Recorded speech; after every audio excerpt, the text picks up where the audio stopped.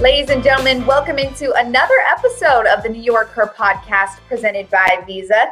I'm your host, Olivia Landis. It looks a little different. As we all know, have been a couple of times this year where we have had to go just virtual because of COVID, and we are back in our home studios. So without further ado, this week, I am so excited to have guest Taylor Rooks. She works for both Bleacher Report and Turner Sports. Taylor, I'm so excited to have you on. Thank you for joining me for the podcast. Well, thank you for having me. I am excited as well. It seems so fun from everything that I have seen. So I am very happy to be here. Yes, thank you so much. Taylor, I have been able to interview so many incredible women on this podcast. So I'm very glad that I can add you now to the list and we're able to have some discussions. You have such an incredible story, I think. I've been following you now on social media for a few years, and you started out right out of college able to do what you love in the sports broadcast world, and you've made so many stops at CBS Sports, Big Ten Network, SNY, and now you landed at Bleacher Report and Turner Sports, and we've been able to enjoy so much of your work. What first sparked your interest and love to start a pursuit in sports? Yeah, I mean, so many different things. I always tell, everybody I'm Southern. I'm from Georgia, and I have a huge sports family. We all love football. So I grew up watching football. My dad played football in college. My mom is a huge football fan. My sister goes to UGA. So we have been rooting for the Bulldogs like my entire life in Georgia. I am a big Falcons fan. Football has really been the heart and soul of everything that I have done. I love basketball, don't get me wrong, but football is really like my thing. So just being Southern and growing up around that, I have always loved it. And then when I went to college, I wasn't entirely sure like if I was going to pursue sports, if I'd be able to do it. But once I got there, I said, like, this is what you love to do. This is what you want to do. You have to dedicate so much time to it. So that's what I did. I kind of just went full force on sports reporting, started a blog. I was doing videos all the time, all these different things just to really try and, get my foot in the door whenever way I can. And it just kind of worked out. But I have just always loved sports, and the stories behind sports and the athletes has been the thing that's been the most interesting to me. Well, something interesting that you said is you knew you had to go all in. You had to go all in, and you had to put so much work into getting the opportunities that you have been awarded. Where did that passion come from? Where did that drive to just work your butt off come from? Because a lot of times, I'll say this to people oftentimes, you can teach talent and you can learn new skill sets, but you really cannot teach a work ethic. So where did that stem from?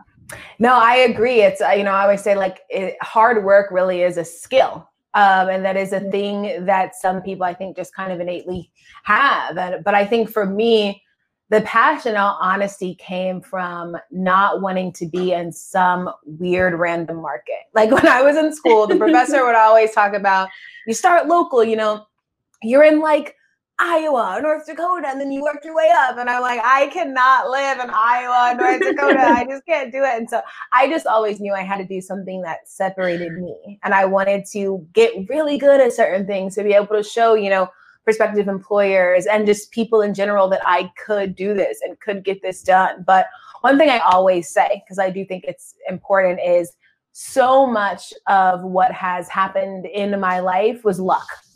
And I think that there's no shame in saying that people get lucky. A lot of things fell in my favor. I happened to be in some rooms that worked out for me. I think it is so much more than hard work, because a lot of people work so hard and still aren't at the place they necessarily want to be. I think it's a disservice to people who work hard to say everything that happened to me was because I was just so focused. A lot of it was right place, right time, but being uber prepared for the things when they came. So the hard work is necessary. You have to work hard, but I think you also, in some ways, you have to be lucky too. I agree with that. And I think it's really cool that you acknowledge that, because, a lot of times people who do work hard and are given certain opportunities say that it does stem from hard work, because I do believe that, like you said, that's a skill set and you have to have that instilled in you. But yeah, luck is always part of the equation, even if it's just the littlest bit. Totally. It's part of the equation. Sometimes I'm like, okay, if both my parents didn't go to Illinois, like I wouldn't have gone to Illinois. Yeah. And then like maybe I wouldn't have had some opportunities that I had at Illinois, or maybe I wasn't at the Illinois basketball game where the Big Ten Network executive producer was there and saw my broadcast. Like so many things had to happen for me to just even land that first job. And sometimes I'm like, oh my God, why did they let a 22-year-old do live TV every day? Like I look back on some of the tapes, I'm like, I feel like this was so bad. But luck really does play a role. And I think a lot of it too is, situations, and also having an advocate. All of that stuff is really, pivotal to just the trajectory of your life. Yeah. Well, let's talk a little bit about some of your first stops post-college. You said you went to the University of Illinois because both your parents were able to attend there.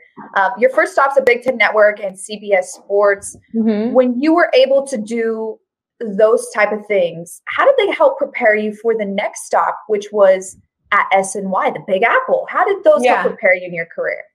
Well, Big Ten Network definitely taught me about preparation.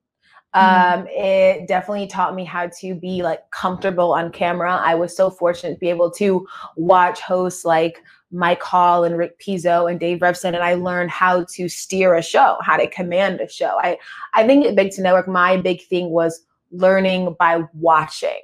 Like I was so young at the time. There were so many things I was really bad at and just did not know how to do. But I was so supported and had such good examples around me that helped me. I learned how to really have a niche. I was only covering Big Ten sports. I had such a focus on college football. And I learned that when you hone in on something, you can get really, really good at it. And so I try to bring that to whatever stop it is, even if it is an interview that I'm doing with one person. I will become an expert in that person up until I have to interview them, because I want to have as much information as possible. And, Big Ten really showed me that. I always say Big Ten is also a place that taught me to make sure you know the pronunciation of every single name before you go and do work. So whenever I do anything, I will run through pronunciations of names with my producer, even if it is the most simple name. Like if it is Eric Smith, I will say, is it Eric Smith? To make sure I have it right, because I never forget in the Big Ten Network, I had to say Ndamukong Suh, and obviously his first name is like hard, and I just butchered it. And now I'm like, you know what? You need to make sure you have everything right before you go out there, because you don't want to mess up, such a Big Ten legend's name on the Big Ten Network. So I think Big Ten Network allowed me to make some mistakes and get better at the things I just wasn't great at. And that's critical too, to be able, I think, coming fresh out of college, and speaking from my own experience too, because I also majored in broadcast journalism. Where'd you go to school? I went to Colorado State. Oh, nice. Okay. Yeah. So I'm from Colorado. You're from Georgia, right? Born and raised. I'm from Colorado, so I was able to go to Colorado State. Yeah. Nice. Denver? So it's actually in Fort Collins. It's an hour north of Denver. Okay, nice. Have you been to Denver? Once. A good friend of mine, one of my high school best friends, played for the Broncos. He's not there anymore, but once we had all gone out there, and Denver's a great place. Yeah, it's so much fun. And Colorado State was amazing. I learned a lot there. And kind of reiterating what you said about you have to be able to make mistakes, especially when you're fresh out of college, because I actually started with the Jets 2 months after I graduated back in 2017. Yeah, it's been absolutely incredible. But the great thing is they've allowed me to make mistakes, and you have to be able to do that, I think, as a broadcaster, and able to take those next steps. Yeah, no, absolutely. I think that is pivotal. And so I don't know why I have a frog in my throat, but that's okay. The mistakes are pivotal, because all the things that you mess up at, you're not going to mess up on them again. And so every single time you make a mistake, even though it's bad in the moment, you're actually getting better. And so it's important to do that, at these first jobs, so that, wherever you go next, if you want to end up going somewhere next, you're better. So you got to make those mistakes. Yeah, I completely agree. And another part of this industry is finding your voice. When would you say you were able to find it? Or have you found it yet? Is it still developing? Yeah, I mean, I think that really is just this constantly evolving journey.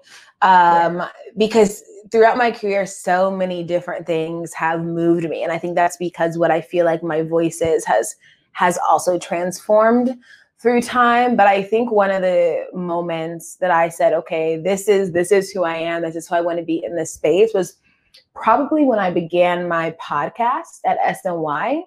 I realized that I felt like my purpose was really connecting with others and having long form, meaningful conversations with others. As much as I love being at the desk, I love anchoring and hosting and doing the highlights and reporting and all things like that. I really do love them. My true love and true fulfillment comes from bonding. And to me, that's what interviews are. Interviews are a way to bond with someone else. You have to be so bonded with that person that they want to open up to you, that they want to be truthful, in their answers. They want to explore themselves through the conversation. If it's a serious thing or if it's not so serious thing, it really is about that relationship that you build with the person that you're interviewing within that 30 minutes or however long it is. So that's the thing that really fulfills me. And I think that through that, I found out, kind of what my voice is. But like I said, maybe in a year, I'll feel like my voice is something different. I think that that's progression. And that's a part of it. I feel like I just have things that are fundamental to me that will never change. But how those things manifest and how I bring them to the world, I think is a constantly moving vehicle. I'm so glad you said that, because you transitioned us perfectly into what I wanted to talk about next. Your show, Take It There with Taylor Rooks, that you do with Bleacher Report. Yeah. You just talked about the importance of making the other person in an interview feel comfortable. That way they could feel like, I know this person, I can be honest with them. Yeah. How have you approached that? How do you personally approach each individual? Because everyone's different. So certain things make other people comfortable. How do you approach it? So, I mean, you're right. You hit the nail on the head when you said everyone is different. I think that really is the key. Like one thing with my show that I would try to do is, we do like an activity with the person. I find something that will make them feel comfortable. Chris Paul, he loves bowling. So he wanted to go to a bowling alley. With DeMar DeRozan, he loves shoe shopping. So we went shoe shopping. Rudy Gobert said that one of the things that gives him peace is going on the walks, in the mountains outside of his home. So that's what we did. And so I think one of the biggest things and biggest keys to interviewing is environment. And the more comfortable the person will feel, the more comfortable their answers will be. I actually do not like to do interviews in studios, because when somebody enters a studio, they know they're being interviewed. And you just turn on this part of you that isn't what you'd be like if you weren't in the studio. Same thing with, I don't necessarily love interviewing people when they can see their mic. Like if you have a mic in front of you, you also instinctively know you're being interviewed. So you begin to act like you are being interviewed. And I just think it kind of changes the dynamic and the feel of that interview. So environment is really important. Like I said, also research is important. I will scour people's Instagrams and Twitters. I will text or call people that they know to find out something about them. I will watch all these interviews that they've done just to see if there's little nuggets in there. And I think when somebody feels like you want to know them, they're more open, to letting you know them. Also asking really direct questions is something that I always try to do because I want to get really direct answers, and all of that kind of just stacks, on top of each other to create what is hopefully a good interview. But I think one thing I do this the same is I try to treat every person I interview, I try to treat that conversation like they're my best friend. Like I want to just ask them questions that I would ask somebody that I have known for years.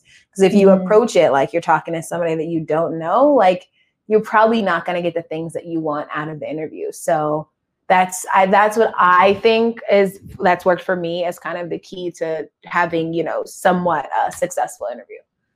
I hope all of the future broadcasters out there listening are taking notes, because that's really incredible advice. And it's a great way to look at it. I think it is, because I think oftentimes when people do interviews, they look at people as, the subject of the interview, and you're just trying to, and I think you have to approach each person just like that. Like they're a person, they have their own interests, they have their own things that they think are important. So absolutely. What a really beautiful way to approach your interviews. Thank you. I love that. I've actually watched a lot of your series, Take It There at Taylor Rooks. I've seen many of your interviews. I'm curious, how did that idea come about? Was it something you were passionate about and brought to the table, or was it kind of presented to you?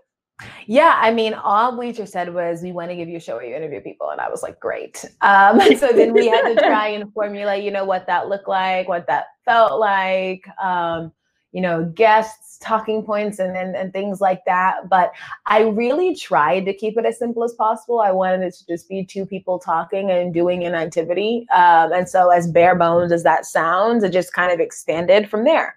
And yeah. So it was just, I wanted an environment where we could sit and have an actual conversation, but also still make it fun and light in whatever thing we were doing, so that it was still, you know, a very entertaining watch for the viewer as well. And also suiting it to the person, like Tyler Hero's in Miami, let's put him on a yacht. Like, you know, we tried to do it in that way. Well, can you recall, I'm sure there are probably so many, but can you recall a specific moment or interview that really just maybe changed the way you looked at something or touched you in a really special way in your heart? Is there any type of interview you had during this series? I mean, I always tell people the Damar interview was my favorite, just because I had never met Damar, and it felt like the most like intimate interview. He opened up about so many things that he hadn't before, and I learned so many things about him that I never knew, and hopefully the viewer did as well. So I always point to the Damar episode. I mean, it's so funny. I'm always like, they're all my favorites, but I mean, I learned something new about somebody in every interview that I do. And I hope, you know, that's what you want for every interview. I would never want the interviews to just be, you know, a regurgitation of knowledge that we already know. I think just for the interviews that I watch, because I love watching, you know, Oprah interviews. I love watching Howard Stern interview. To me, those are two people that have really mastered the art of getting information out of a person. But what makes a good interview is that you learn something new. And I think so often people get like these athletes or entertainers or public figures in front of them, and they just ask questions that we've heard them answer so much. But the really special interviews are the ones where you're like, wow, like I see this person differently. I see them in a different light. I learned something about them that changed the way I thought about them. So I try my best to get something new out of each person, and they have all taught me and shown me different things. Well, really great approach, I think. I think that's a really great approach. If those of you listening, if you haven't seen it, go check out her Take It There with Taylor Rooks on Bleacher Report. You can catch it on the website and the app and everything. I'd like to switch gears now. You know, obviously, unfortunately, we're in a time right now with COVID. A lot of things have changed. One of those things that changed was the NBA. Way back a few months ago, you were able to be a part of history. You truly were. Hopefully, the last time we ever have to do something like the NBA bubble. Yeah, fingers crossed. Fingers crossed. But nonetheless, it was a first time in history that they've ever done something like that. How much pride did you take in being able to be part of such an incredible experience? Oh my gosh, I keep telling people like that will easily be, I think, the most memorable thing I will do in my career, just because there was so few people that can say they were there, can tell you what it felt like, can tell you what it looked like, can tell you what we all went through. I always say it's like everybody in the bubble is kind of their own little fraternity, because we really just experienced so many things all together. Obviously, there was these players that were fighting for a championship in the midst of a pandemic, you know, in the midst of this racial reckoning that was happening across the country. And everybody in that bubble was fighting, you know, for equality, for, you know, Black and brown people. Everybody wanted to use their voice for their greater good. And so it was just a myriad of different things happening in Orlando. And we were all right smack dab in the middle of it. And it was just an unforgettable experience. I don't think anything would top it. And as I'm sure rocky it was at times, if they said that we had to do another bubble tomorrow, I'd be like, all right, let's go. I'm in. That's so cool to hear. It really is. You brought up a point I wanted to touch on. You know, during that time, and obviously we've been going through it as a country, and we're still going through it, but especially during the time of the NBA bubble, a lot of racial tension in the world. The Black Lives Matter movement was put at the forefront of so many, thankfully, so many sports organizations were finally able to, you know, come out and use their voices, and they were able to, you know, have some of the players use their voices too. As a Black woman in the midst of all of this, what did it mean to you to be able to tell some of these stories that were going on, not just surrounding basketball, but everything from the racial tension going on in this country? Yeah, you know, for me, I think that a lot of Black journalists feel like we have a responsibility. I know I felt like I had a deep responsibility to be a person that they felt comfortable talking about their feelings with, but also understanding that, yes, they are basketball players and they're here to do this job. And everybody wants to know, are you going to play? Are you going to not play? What's the team talking about? Really, a lot of them just feel a lot of emotions. A lot of them just want somebody to say, how are you doing? Like, do you feel like talking today? And I think that a lot of us, you know, whether it was me or Malika Andrews or Chris Haynes or Mark Spears, so many of, you know, the Black people in that bubble just understood. And it was important for us to be there to help tell the stories, because for so long, it was mainly white men in these spaces trying to tell people what these Black men felt about certain things. I just think that there is a different level of storytelling when you have a shared experience with the subject. So it's important to have this diversity of opinion, diversity in color, diversity of experience in these newsrooms and in spaces like the bubble, because you want the story to be told, you know, I think as accurately and as true to the subject as possible. And do you think, from your experience, especially speaking to the NBA bubble, that there was more of a diversity in opinions and people of different race and backgrounds than maybe in the past?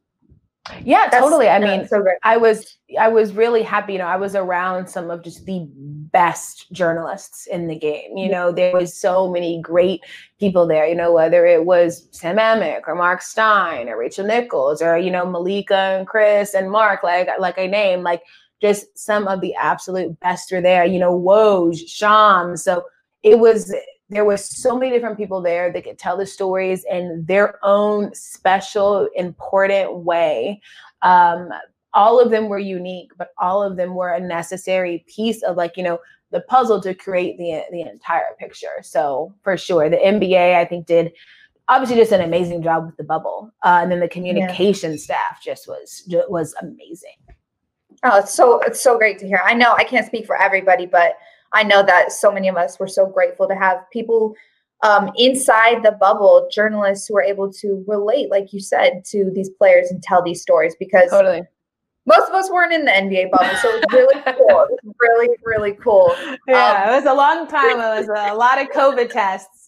And everybody always says to me, they're like, I've been tested like 10 times. I'm like, well, I was tested over 60 times. And I've been tested a lot since the bubble. So. Yeah. You're like, so I don't want to hear it. Don't go there.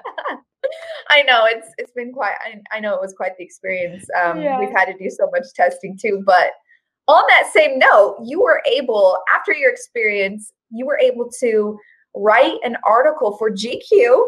I know that you've put it on your social media and out there, inside the great NBA bubble experiment. How cool was that for you to be able to have your own article in your own words from your own experience be on GQ?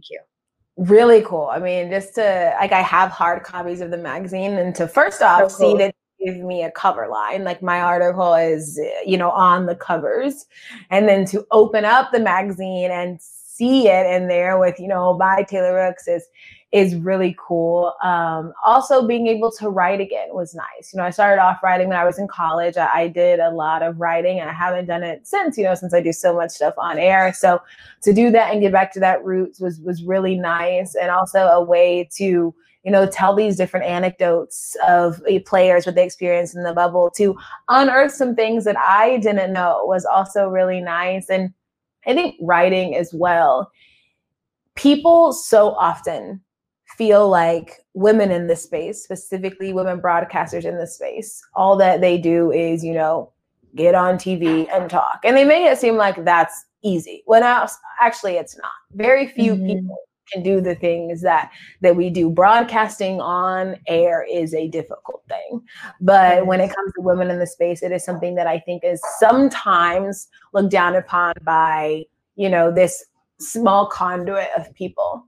So I think it was important for me to write as well, to say that there are so many things that women in this space can do, whether it is, be on TV or have a podcast or write an article in a Condé Nast publication. Like, those are all things that we can do. And I really enjoyed that 5,500 word article. It was a week and a half of, I think, reporting, and then I'll bunch of time actually writing it. There was this entire process that I feel like I learned so much doing, but it's cool to just be able to kind of, check that off the list. And I'm so happy, and I just feel so proud and, full of joy to see the reception that it has had, and people really liking what they learned from it. And also, more importantly, seeing the bubble in a different light and seeing some of the players mentioned in the article in a different light. So that was a really cool experience for me.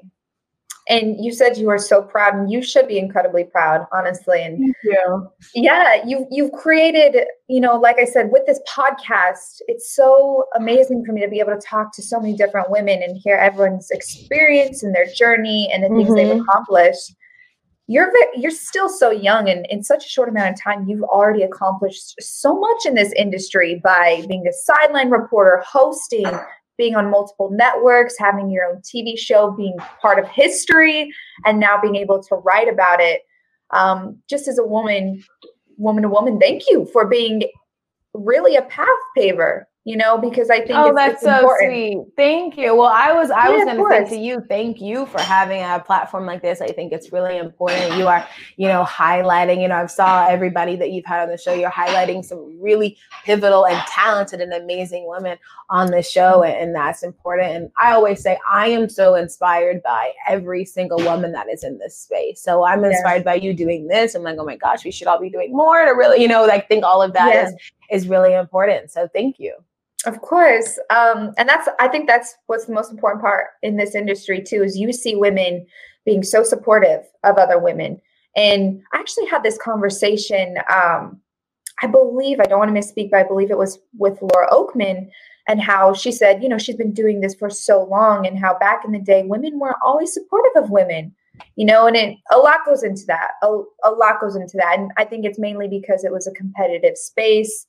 We didn't always feel like we had a seat at the table. You even said it, there were a group of people that oftentimes look down on women being in this industry. So I think as we've been able to grow as individuals and be more part of this conversation, we're able to support one another, which has been incredible. I think that's so incredible to see, honestly. Yeah, I think that's one of the really cool things, about, being in the sports space, is I think we all really want the other to excel. I think it helps all of us. Like, what men are never thinking like, oh my gosh, we can't both be on this show, right? And I'm happy that women are also saying the same. Like, if there is space here for all these men, there is more than enough space here for all these women. Like, we are a necessary part to, for sports to thrive. So it's great that we all, support each other and want each other to do so well.